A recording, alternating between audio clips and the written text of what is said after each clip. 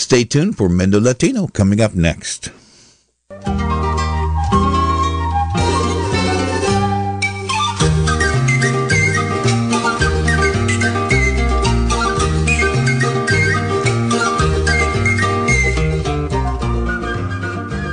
Muy buenos días, soy Diana Coria y bienvenidos a Mendo Latino. Hola, buenos días a todos, soy Loreto Rojas. Ok, nuestro radio KZYX y Mendo Latino son apoyados por nuestros miembros y también por Ivy Accounting and Payroll Services en Willits. Están especializados en contabilidad y servicios de nómina de pago para negocios locales, de la agricultura y más. Sus servicios están disponibles en todo el condado de Mendocino. Y para más información, visite ivyaccounting.com o llame a 489-5486. Sí, y recuerde que nos puede escuchar, Mendo Latino está en el aire el segundo y el cuarto lunes de cada mes a las 9 de la mañana. Les invitamos a visitar, tenemos una página en Facebook que se llama Mendo Latino. También tenemos un canal en YouTube donde puede ver los videos porque nos juntamos en una reunión de Zoom y puede ver nuestras caras y a nuestros invitados. Y también estamos esta mañana transmitiendo en vivo, es el lunes 11 de enero, es el primer programa del 2021 para Mendo Latino. Y lo invitamos a que nos llame aquí al estudio de KZYX, que es ZYX, al 707-895-2448. Y bueno, también quiero desear a la audiencia un feliz año nuevo. Espero que lo hayan pasado súper bien, muy seguro en esos tiempos de pandemia.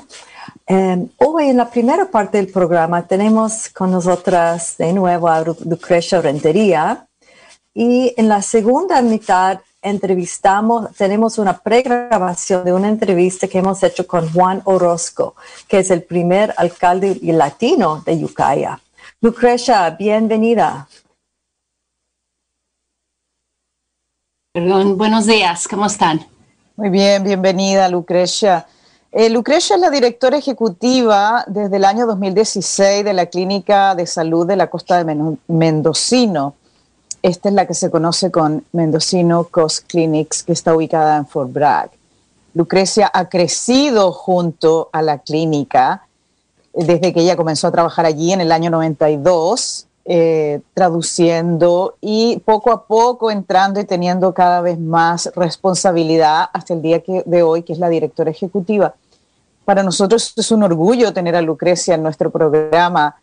Ella representa muchas cosas con las que Mendo Latino se alinea, que es liderazgo latino, perseguir oportunidades y, por supuesto, ayudar a las personas con servicios que son bilingües, que en esta época no pueden ser vistos, que son las cosas más importantes en este momento y que muchas veces nos apena no tenerlos. Así que muchas gracias, Lucrecia, por venir a nuestro programa. Y bueno, queremos comenzar con preguntándote inmediatamente por el tema del COVID-19, ¿no? Cuéntanos, por favor, cuál es la situación en el condado. Sabemos que hay algunos focos de contagio. ¿Qué está pasando? Sí, ahorita tenemos muchos casos al día. Pienso que ayer fueron 40, antier 45. Ahorita el promedio de los casos positivos diariamente son de 32. Es un poquito menos que lo que vimos en la vez que tuvimos la mayoría. Se me hace que llegamos a tener 35 casos positivos al día en lo más alto, bueno, que tuvimos aquí en el condado. Todavía se está realizando que nosotros entre los hispanos estamos más propensos a tener este virus, casi al doble que los anglosajones. Ahorita el contado del condado dice que hay 332 personas aislados, 13 personas en el hospital y una persona en cuidado intensivo. A lo que supe el viernes, dijo el oficial de la salud pública, que 3 de nuestros residentes de este condado están en hospitales fuera de este condado también, pero eso se cuenta entre esos 13. Se han muerto hasta ahorita 31 personas del virus y tenemos también 338 personas en cuarentena. Otra vez les quiero avisar que yo pienso que estos números no reflejan de veras los que están en cuarentena, porque ahorita el condado está batallando tanto, hay tantos casos positivos cada día que han dicho que están hablando con esa persona, el positivo, dentro de unos 24 a 48 horas de cuando recibieron noticia de que salió positivo, pero les están pidiendo y instruyendo a esa persona que hable a sus cercanos, a los que tuvieron contacto con ellos, para decirles que se pongan en cuarentena. Entonces el condado no puede saber cuántas personas hay de veras como contacto cercano a cada caso positivo. Claro, perdón, sigue. No, está bien. ¿Tiene pregunta? Bueno, yo estuve escuchando el otro día cuando estaban hablando con Salud Pública que, bueno, sabemos que en el sur de California está mucho, mucho peor. Y hace unas semanas yo escuché una frase que como me dio un poco de un escalofrío. Dijeron que lo que está pasando en el sur es como un tsunami que viene para el norte y también que no hemos sufrido todavía el spike, el aumento en casos del año nuevo aún. Entonces, no sé si quieres comentar sobre esto, si crees que hemos visto ese spike, si estamos en ese spike o si puede empeorar en los próximos días y semanas. Pues desafortunadamente, como ya pasamos las días festivas y sabemos que hubo reuniones familiares, hubo gente que vino de fuera y hubo fiestas y no nos aguantamos de juntarnos con nuestras familias, ¿verdad? Sí va a haber olas que van a seguir de casos positivos a caso de eso. Ahorita estábamos hablando, habían preguntado al principio que si había brotes en algunas industrias o algún lado del condado, y sí hay brotes en el cárcel de Ukiah. Hay un brote grande. Pienso que hay alrededor de 70 personas positivos en ese caso. Hoy por la mañana escuché 90 y pico. Sí, y es muy posible. No escuché las noticias por el fin de semana. De vez en cuando tengo que cortar de por ver supuesto. todo esto para mi salud mental, ¿verdad? Pero en ese caso están tratando de dar dar libertad a algunas personas que están negativos para poder acomodar a todos los positivos en un lado residencial. Y claro, los que están trabajando ahí, que salieron positivos, ahorita están aislándose en su casa. La semana pasada o antepasada hubo un mensaje que recibimos de parte de Salud Pública, pero por la cárcel pidiendo enfermeras. Si hay alguien que puede ir a trabajar en la cárcel porque están haciendo falta enfermeras ahorita. Y entre más personal se contagia, pues peor. También hay un brote en Safeway de Willits y su preocupación ahí es de que a veces hay gente que trabaja ya en el Safeway de Willits, de Fort Bragg, de Ukiah. Puede ser que los cambien, que pongan a los trabajadores móviles a trabajar en uno de los 3 tiendas o los cambian y eso puede traer el virus o contagiar a otros pueblos con ese virus, pero no he oído más en eso. Es un brote más pequeño que lo de la cárcel ahorita. Y las olas, pues sí, van a seguir. Según el doctor Coren, la razón por los casos positivos ahorita es el juntarnos. Son las juntas o reuniones de las familias o de las personas, ya sea por cumpleaños, por Navidad, por Año Nuevo. Y lo del Año Nuevo, yo pienso a estimarlo que en esta semana es cuando vamos a ver esos casos. Entonces, esa ola de casos positivos se va a ver esta semana. En la semana pasada tuvimos varios aquí en la clínica, casos positivos, y pienso que en esta semana también. Claro, Lucrecia, esto se debe a la manera en que el virus se comporta, ¿verdad? Quiero hacer un poco de énfasis en esto. Significa que si yo me junté con mi familia para las Navidades, ¿no? Para el 24 o 25 de diciembre, hay un proceso que se llama el proceso de incubación. O sea, durante este periodo digamos que el virus se está como acomodando en mi cuerpo, todavía yo no siento nada, ¿verdad? Y esto es un periodo de incubación que dura bastantes días, entre 7 días y 2 semanas. E incluso puede que algunas personas no desarrollen síntomas, lo que se desarrolla una persona infectada asintomática. Entonces, pues este es el problema, ¿verdad? De que no sentimos nada y nos seguimos relacionando con las personas y esparciendo el virus. ¿Estoy en lo correcto con esto que estoy describiendo? Sí, exactamente. Hasta eso, si una persona no tiene síntomas y por alguna razón se hace la prueba, ya sea de vigilancia o porque oyó que tal vez alguien en el trabajo o alguien que tuvo contacto y se hizo la prueba, es cierto que puede tener, aunque no tenga síntomas, es contagioso por siquiera 2 días antes de esa prueba positiva. Si tiene síntomas, también decimos que fue contagioso por 2 días antes.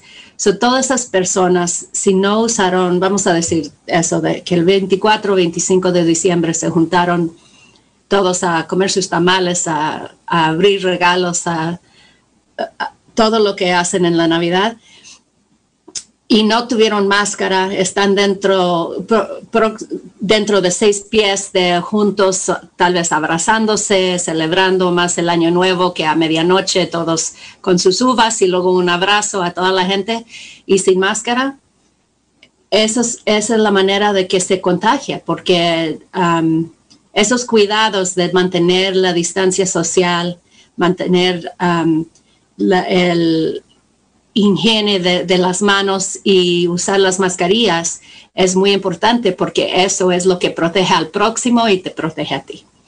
Y cuando estamos entre gente de confianza, cuando estamos entre familia o aquí en el trabajo o ahí en la cocina o comiendo su bocadillo o su lonche, nos quitamos la máscara, estamos tomando, estamos comiendo, y ahí entre personas en una mesa no vas a tener esa distancia física que se necesita, y hablando, riéndose, todo eso es lo que causa los casos, ¿verdad? Aquí en la clínica hemos pedido que cada persona toma su break o su lonche a solas y traten de no estar junto con alguna persona dentro de 6 pies en ningún lado, aunque sea durante su hora de lonche. Y hemos tenido que poner a gente en cuarentena porque salen a caminar y no usan su mascarilla, alguien sale positivo y ya esa otra persona tiene que quedarse en casa siquiera los 10 a 14 días, ya dependiendo de la situación.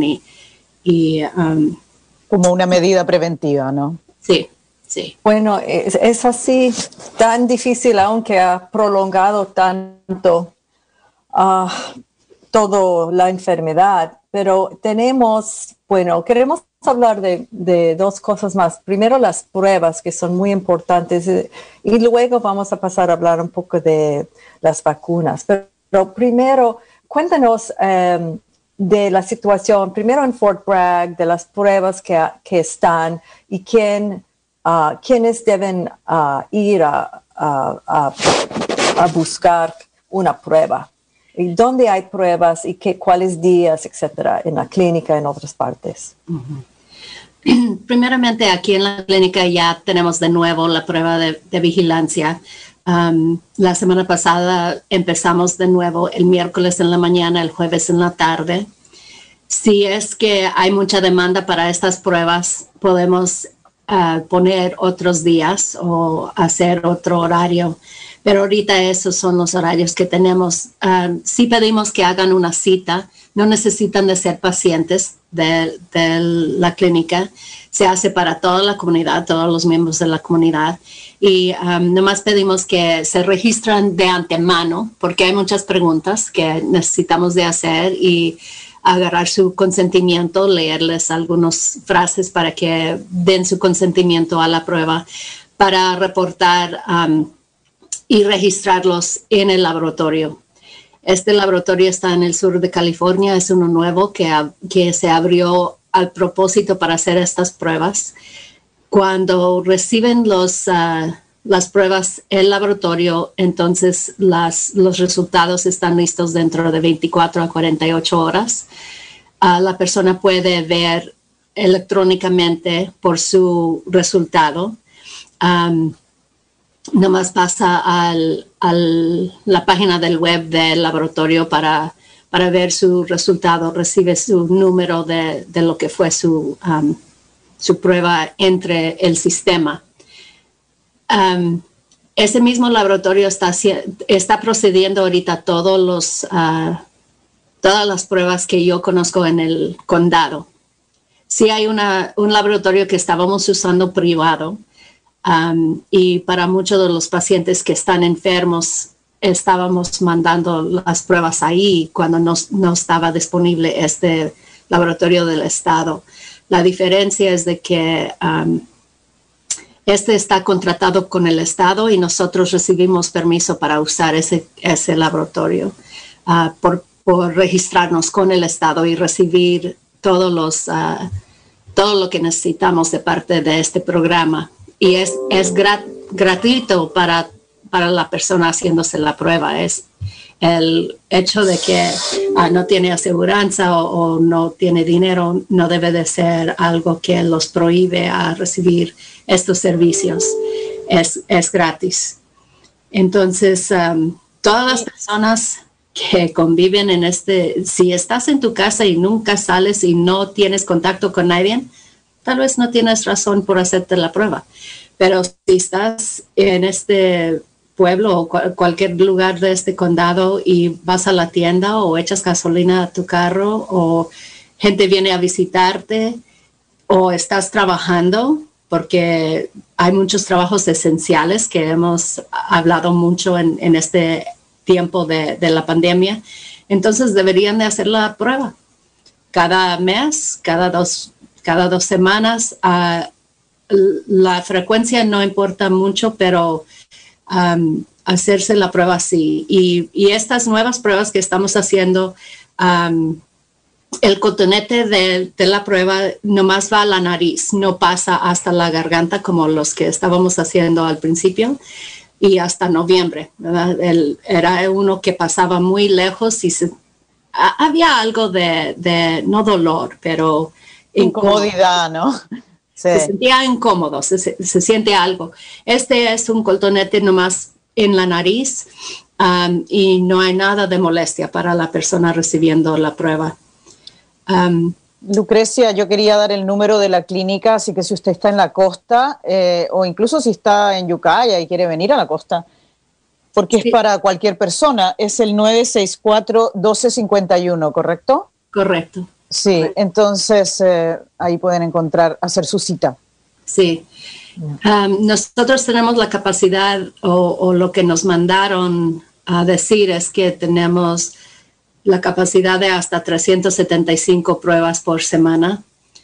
No los vamos a realizar en esos 2 días y todavía no tenemos la demanda de parte del público para realizar esa cantidad de pruebas.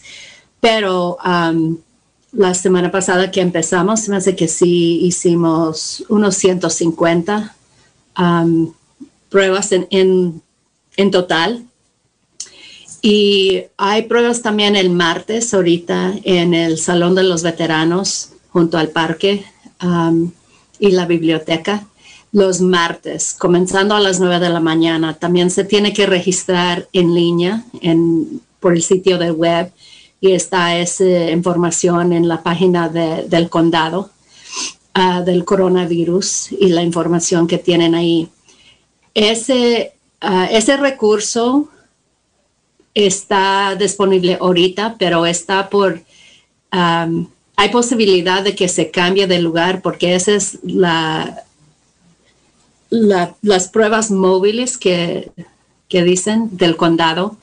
Y yo sé que ahorita el pueblo de Willits está pidiendo mucho que pongan un recurso de pruebas ahí porque Willits no tiene nada, y como nosotros ya comenzamos de nuevo, hay peticiones que mueven esta unidad que está en Fort Bragg los martes en el Salón de los Veteranos a Willits. Entonces no sé por cuánto o si se va a mantener aquí, pero por ahorita ahí está. Ese no es el de nosotros. Pasan en carro, se hace la prueba en su carro, no se tiene que bajar, no tiene que entrar al edificio, pasan por el parqueadero con su carro.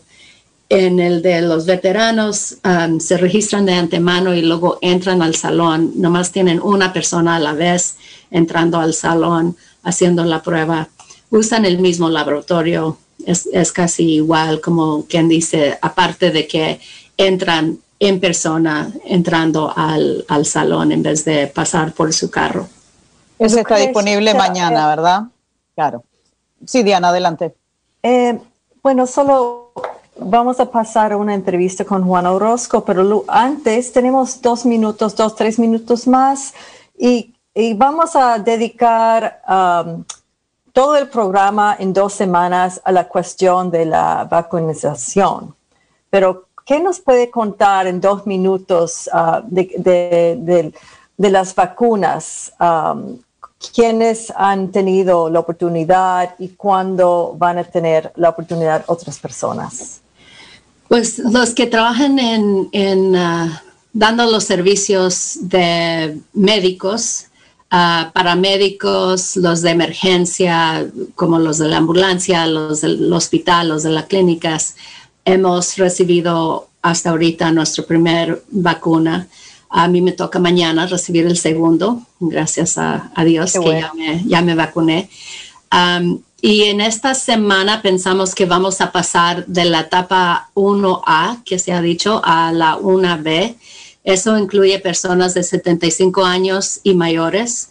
También incluye personal de las escuelas, maestros, más su personal de todas las escuelas. Y también de los trabajos esenciales, como los de las tiendas, trabajadores agriculturas, trabajadores entre la comida. Y estamos tratando de juntar con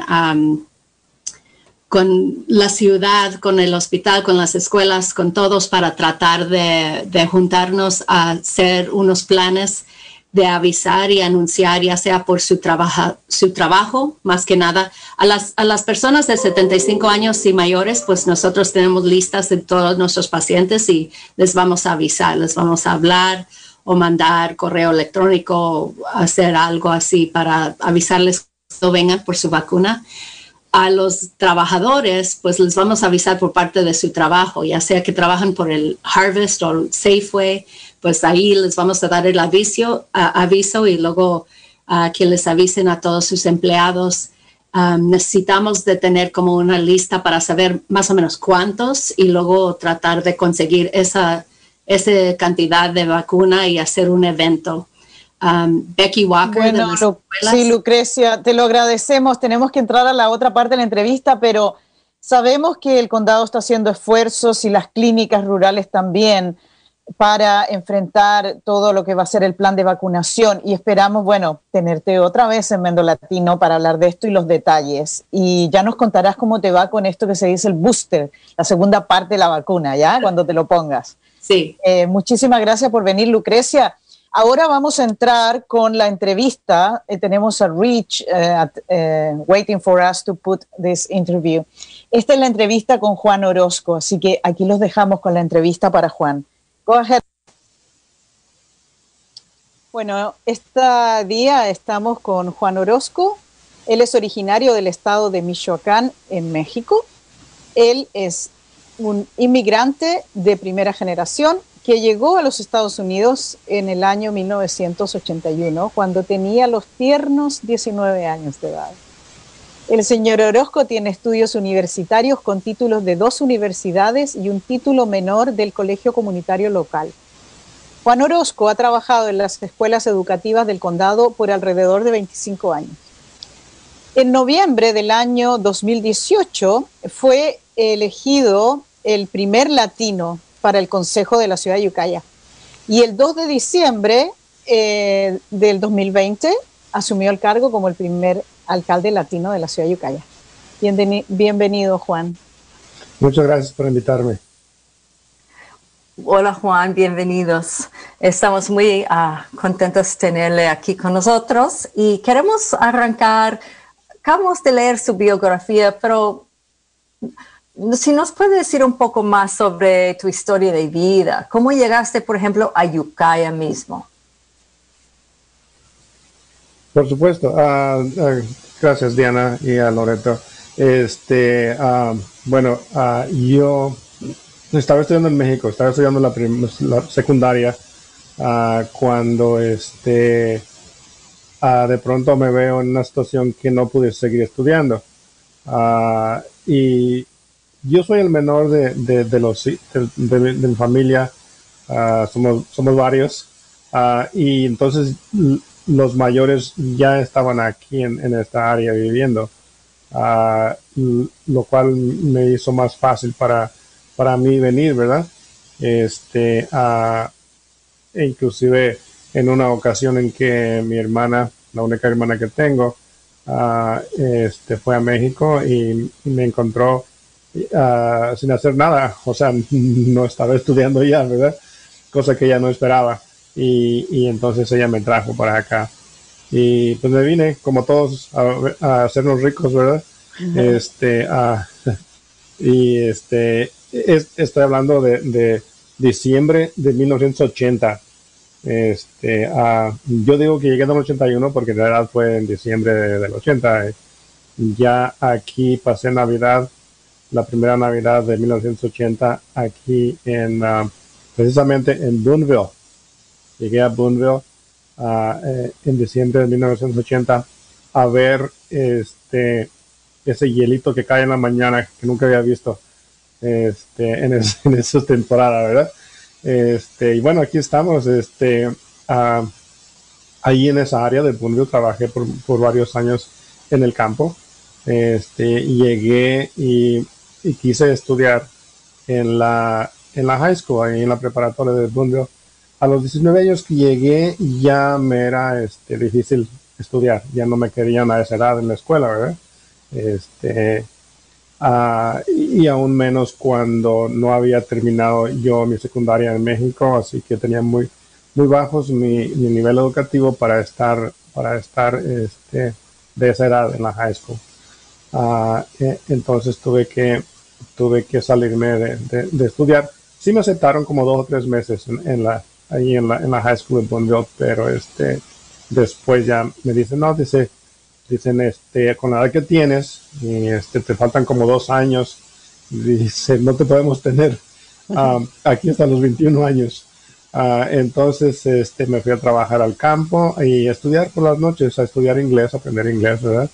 E inclusive después que me sentía con la capacidad de estudiar en el colegio, venía hasta Ukiah, de Boonville por las noches, venía a Ukiah después del trabajo a estudiar. Y así varios años estuve viniendo. Es simplemente para aprender inglés. No estoy hablando de venir a estudiar enfocado en una carrera, que simplemente para aprender inglés nada más. Entonces, es lo que empecé a hacer, a venir hasta el Mendocino College de Ukiah. Me gradué de Mendocino College y luego me trasladé a estudiar en Sonoma State University. ¿Por qué me gradué también. Sí, disculpa, Juan, que te interrumpa, pero me parece muy interesante ya de entrada tu historia, ¿no? Porque conozco mucha gente que no estudia inglés y que viven aquí como tú por años y años y años y nunca estudian inglés. ¿Qué te hizo a ti tener esta motivación y reconocer la importancia de ser bilingüe y entender bien el inglés, ¿no? Y hablarlo, obviamente? Sí, fíjate, Loreto, que yo conozco mucha gente que ha estado aquí varios 40 años, 45 años, y sin aprender el idioma. En sus casos, ellos están cómodos así porque donde trabajan siempre dicen que no lo necesitan, porque nada más se habla español donde trabajan, ¿verdad? Y está bien, yo respeto eso. Lo que pasa es que entonces ahí te quedas estancado, ¿verdad? No subes, no subes ni de nivel económico, ni educativo, no tienes oportunidades más altas, ¿verdad? Es esencial aprender el idioma. No quiere decir que estás traicionando a tu cultura, ni a tu país, ni a tu idioma, si aprendes otro idioma, ¿verdad? Al contrario, te hace mejor aprender otro idioma. Te trae muchas oportunidades. Y para mí eso era la importancia, lo que me siempre condujo a aprender más y a aprender inglés, el querer tener una mejor posición, poder ayudar a la gente con otras habilidades, y le puedes ayudar a la gente también. Y además de ser rico, como dices, que viniste aquí para hacerte rico, ¿qué más fueron tus sueños en ese entonces, cuando comenzaste a estudiar el inglés y ir a educarte en las otras universidades? Bueno, más que nada, venimos a Estados Unidos a realizar nuestros sueños, ¿verdad? De ya sea, bueno, en realidad cuando decidimos migrar a Estados Unidos, no venimos a quedarnos, la mayoría no venimos a quedarnos, venimos a, como les dije, a hacernos ricos, regresar a nuestro país de origen, a construirnos una mansión en nuestro país de origen, regresar. No sucede así, ¿verdad? Para la mayoría. Llegamos aquí, empezamos a crear una familia, crecer una familia, y es difícil arrancar a los niños de esta cultura y esta educación que obtienen aquí para regresarlos a nuestro país de origen que nuestros hijos ni conocen, ¿verdad? Entonces, eso nos mantiene aquí donde estamos. Así es, pero sí, mi sueño era de tener tu propia casa, de tener tu propia educación, tu familia y tener tu familia sana y salva en un lugar seguro, ¿verdad? Y para mucha gente, pues eso representa este país. Sí, Juan, y ya dijiste que una de las cosas que te interesaba era ayudar a otras personas. ¿Cuándo empezó para ti este bichito de meterse en organizarse con otras personas, o soñaste en esa época que ibas a ser un día el alcalde del pueblo? Pues mira, esto lo aprendí de mi propio padre, que él siempre fue una persona que ayudó a sus vecinos. Él organizaba a sus vecinos, recaudaba firmas de los vecinos para tener un maestro en el ranchito donde yo crecí. Entonces eso siempre me animó a mí a hacer lo mismo, ¿verdad? Tratar de ayudar a la gente. Y él y mis padres, con esa era el motivo de empujarme a que estudiara también para poder ayudar a los demás. Al llegar aquí, yo todavía, bueno, yo resulté afortunado de aprovechar de la amnistía del 86 para los trabajadores del campo, para legalizarme. Al mismo tiempo que me estaba legalizando, le estaba ayudando a la gente a llenar, porque millones de gentes en ese año estuvieron solicitando su residencia legal, ¿verdad? entonces había que llenar solicitudes y todo eso. Entonces yo empecé de esa manera ayudándole a la gente a llenar solicitudes. También encabecé un comité comunitario allá en Bonneville. Hicimos ahí algunos trabajos comunitarios. Y así empecé.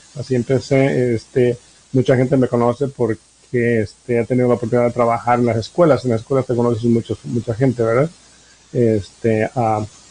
Y pues así, ahora con lo de la política, ¿verdad? Aquí en Ukiah, como les digo, porque la gente me conoce, siempre algunos conocidos míos pensaron que tal vez yo sería una persona apropiada para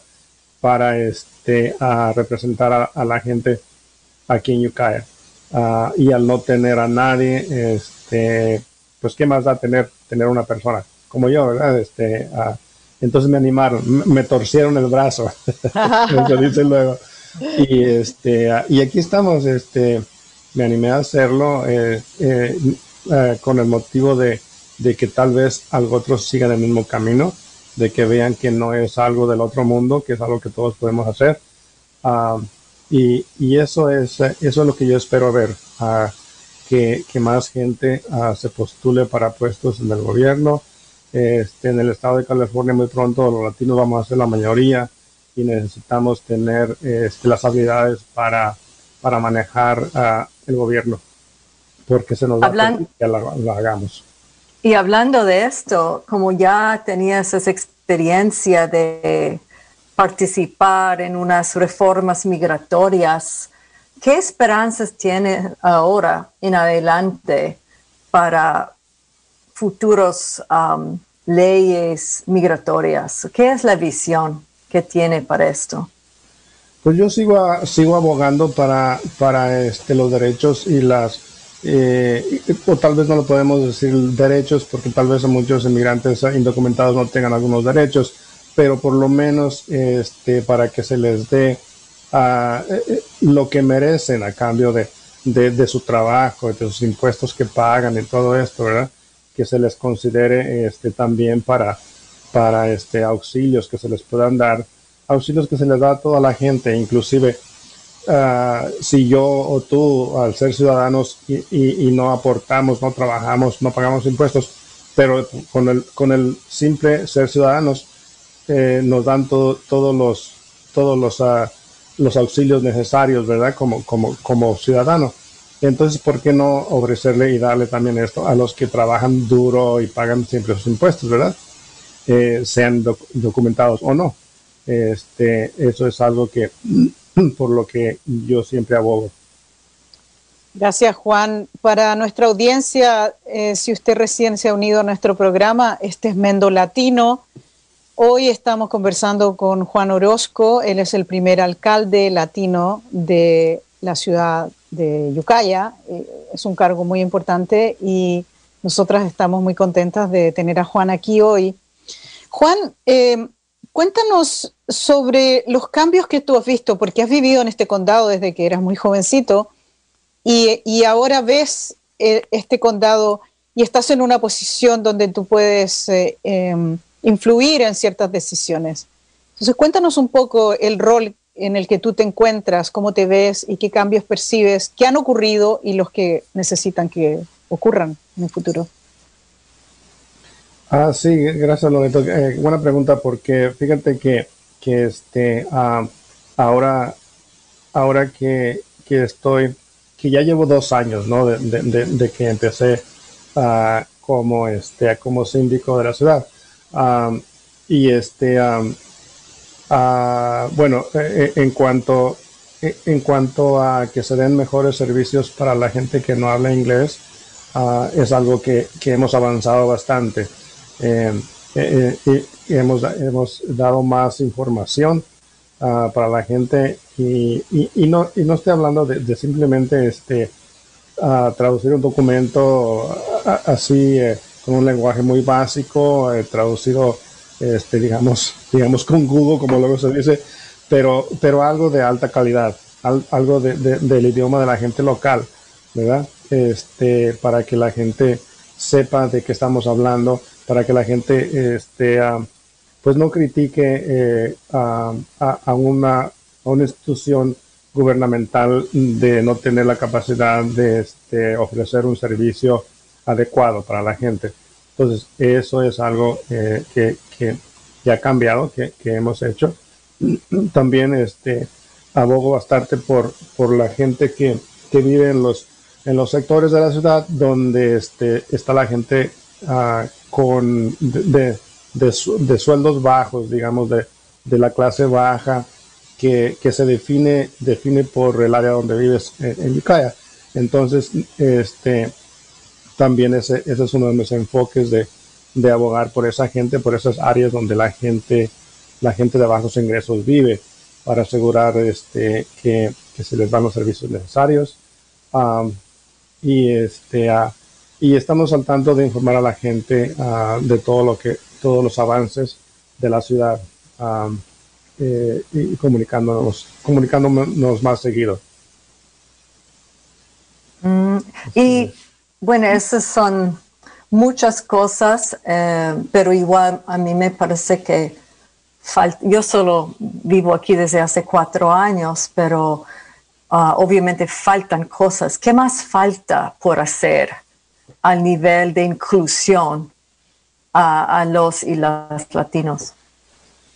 Pues como siempre, ¿verdad? Ese siempre es un tema que resulta, ¿no? de la falta de equidad en cuanto a los servicios para toda la gente, ¿verdad? Y estoy hablando de la negligencia de asegurar que toda la gente, digamos, toma parte en las decisiones, ¿verdad? Las decisiones que se hacen aquí, como en el caso de la ciudad de Ukiah, de que toda la gente tenga la oportunidad de participar, ¿verdad?, en las decisiones que se llevan a cabo. Eso es algo que pues la gente latina a veces creemos que solamente podemos hacerlo si sabemos inglés. Entonces yo les estoy asegurando a la gente y les estoy animando a que aunque no hables inglés, puedes participar en tu idioma. Ya es cosa nuestra de la ciudad de entenderte y hacer lo necesario para que tu voz se escuche y tus sugerencias y tus preocupaciones se atiendan.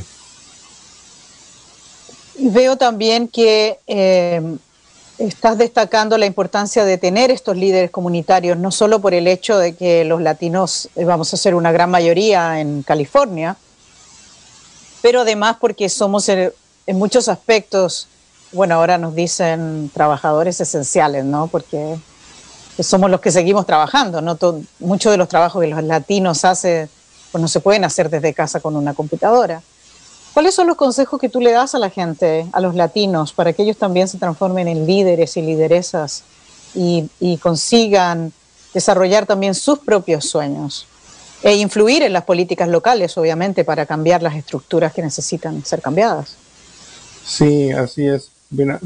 Bueno, yo creo que nunca aprendemos nada si no nos involucramos en algo, ¿verdad?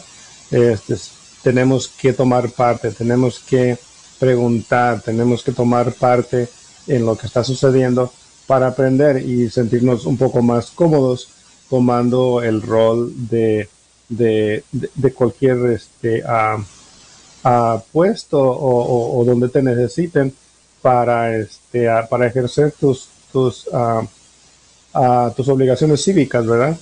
Como ciudadano, es muy importante tomar parte en una ciudad, un pueblo, e inclusive cualquier villa no se maneja por sí sola. Siempre tiene que haber la gente que lo organiza, que maneja todo, ¿verdad? Y se lleva toda la comunidad unida para manejar algo, para correr las cosas de una mejor manera, ¿verdad? Entonces, las cosas no suceden aquí por sí solas. En la ciudad tenemos muchos comités, muchas comisiones donde necesitamos gente Ahora que estoy yo aquí de síndico, hemos formado un comité nuevo donde vamos a estar vigilando y monitoreando que haya equidad e inclusión de todas las etnias, de todas las representación de toda la gente en la ciudad de Ukiah. E inclusive estamos incluyendo gente de los alrededores cercanos de la ciudad de Ukiah a tomar parte también para este comité. Y hay varios, en la ciudad de Ukiah tenemos varios comités y comisiones en las que la gente puede participar, tomar parte y ayudar y sentirse parte de la solución, ¿verdad? Yo creo que es necesario que cuando una persona toma parte y ayuda, es parte de la solución, eres parte de la solución, tú estás apoyando a que se manejen las cosas y así de esa manera sientes que es tuya la ciudad, que perteneces. Cuando ya ayudas y cuando haces varias cosas ya sientes que perteneces, ¿verdad? Que es tuyo. Así es. Y volviendo al tema de la educación, eso ha sido algo muy importante en tu vida. Y de hecho, yo he leído que has trabajado con el condado de Mendocino y la oficina de educación. Estaba trabajando con jóvenes que estaban en riesgo, dicen, at risk youth. Y también eres padre, ¿no?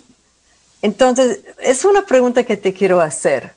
Un joven ahora de 19 años que viene de México sin documentos, ¿qué es diferente ahora?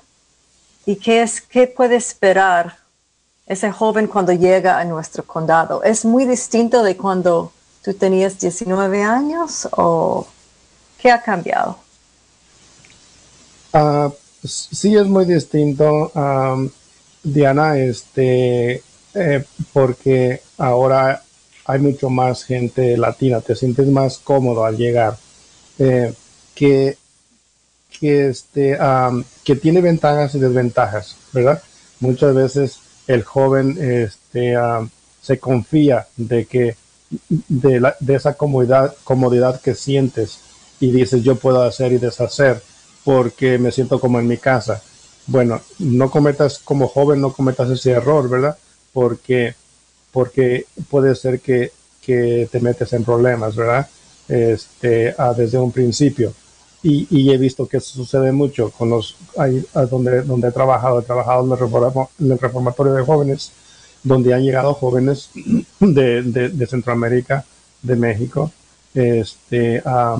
porque llegaron y se sintieron demasiado cómodos y empezaron como dije, a hacer y deshacer, se metieron en problemas y pues ahí están, ¿verdad? Atrapados. Entonces, esa es la diferencia de que cuando yo llegué, no había mucho que me distrajera de mis sueños, de mis metas. Y entonces me enfocaba en estudiar, ¿verdad? Ahora es un poco diferente, los jóvenes llegan, hay mucho que hacer, conocen a mucha gente,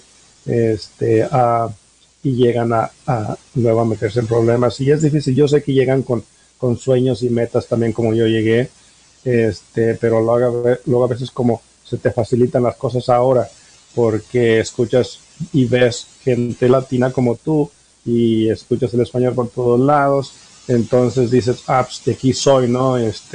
Todo está bien, no tengo que trabajar duro ni nada, pero no te dejes engañar, sigue tus metas y tus sueños. Gracias, Juan, muy interesante, porque sí, escuchamos a veces que hay ciertas, no sé qué palabra quiero usar, estereotipos respecto a los latinos, pero en realidad no, es como en cualquier otro grupo, somos de todos tipos, ¿verdad? Bueno, volviendo a tu papel a tu título de alcalde, cuéntanos cuáles son los trabajos que van a hacer ustedes ahora. Según entendemos, nosotras vas a estar en el puesto por un año, ¿verdad? Sí, así es, por un año. Así. Y he escuchado por ahí que tienen algunas conversaciones sobre cuál es la visión de Ukiah en 30 años o en 20 años. ¿Es verdad que están pensando en esas cosas? Sí, así es. Hemos invitado al público 2 o 3 veces a participar, a sugerir, eh, y, y ha sido desconcertante ver que no ha habido mucha participación de la gente latina, de la gente mexicana, en relación a la población, ¿verdad? La población de latinos en Ukiah es como un 30%, 35%. Entonces, esa misma cantidad de gente debe participar también, ¿verdad? Que se refleje esa misma cantidad de gente en la participación, y desafortunadamente no ha sido así. Ah, y yo entiendo, a lo mejor es porque ese no es nuestro enfoque. Como les dije, a- no venimos a manejar el gobierno, venimos a trabajar, ¿verdad? Nada más, y ya. Pero si seguimos aquí, tenemos que a tomar parte también. Nuestros hijos aquí están creciendo, tenemos que hacerlo por ellos, por el futuro de ellos, para ser un ejemplo también. Pero sí, estamos haciendo eso. Se llama Ukiah 2040 o 2040. Es un plan para los siguientes 20 años. ¿Qué se va a hacer? ¿Cómo se va a configurar la ciudad? ¿Dónde se va a construir nuevas viviendas? ¿Dónde se va a hacer mejoras para recreativas para la gente? A todas esas cosas. Todavía está abierto a una página de internet interactivo donde la gente puede hacer sugerencias y decir: mi vecindario está caído, necesito que lo reparen, necesito un parque aquí, necesito un parque acá, necesito una vía para bicicletas aquí, y todas estas cosas. La gente puede participar en eso, y está abierto todavía para el público para que participe. Simplemente busca en la página de internet de la ciudad de Ukiah, Ukiah 2040, y ahí te da un mapa, es un mapa interactivo donde puedes participar. Ay, qué interesante, bueno. Juan. Buenísimo. ¿Y está en inglés y español o cómo está configurado?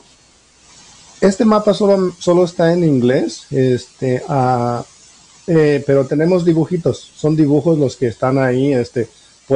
Puedes mover una bicicleta y ponerla en tu vecindario, y ahí le puedes escribir, en español le puedes escribir: necesito una vía para bicicletas en mi vecindario, ¿verdad? No tienes que ponerlo en inglés. Tenemos así, imágenes iconos, ¿verdad? Que puedes mover, que los puedes poner en las áreas que tú conoces de la ciudad que necesitan mejoras, y ahí pones tus comentarios también. Claro, este es un tema muy, muy importante, Juan, y es una de las cosas que estamos muchos abogando. Nosotros, Diana y yo aquí en Mendo Latino también, de encontrar maneras para ofrecer espacios para los latinos que participen. Así que bueno, querida audiencia, ya saben que pueden participar. La ciudad de Ukiah es la ciudad principal de nuestro condado, entonces a todos nos afectan las decisiones que allí se tomen, ¿no?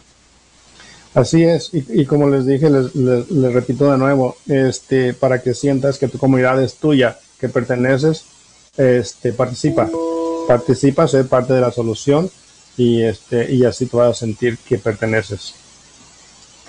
Bueno, Juan, de nuevo te felicitamos para su rol, el rol que tiene ahora como alcalde. Sé que va a ir muy rápido el año.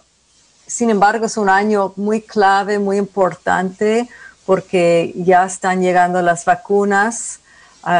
Tenemos como una luz al final del túnel. Ojalá este año que los jóvenes pueden volver a las escuelas. Es muy importante. De nuevo, si quieres solo cerrar con un poco la visión que tienes para este año y qué vas a hacer después de bajar de ese puesto de alcalde que en el próximo diciembre.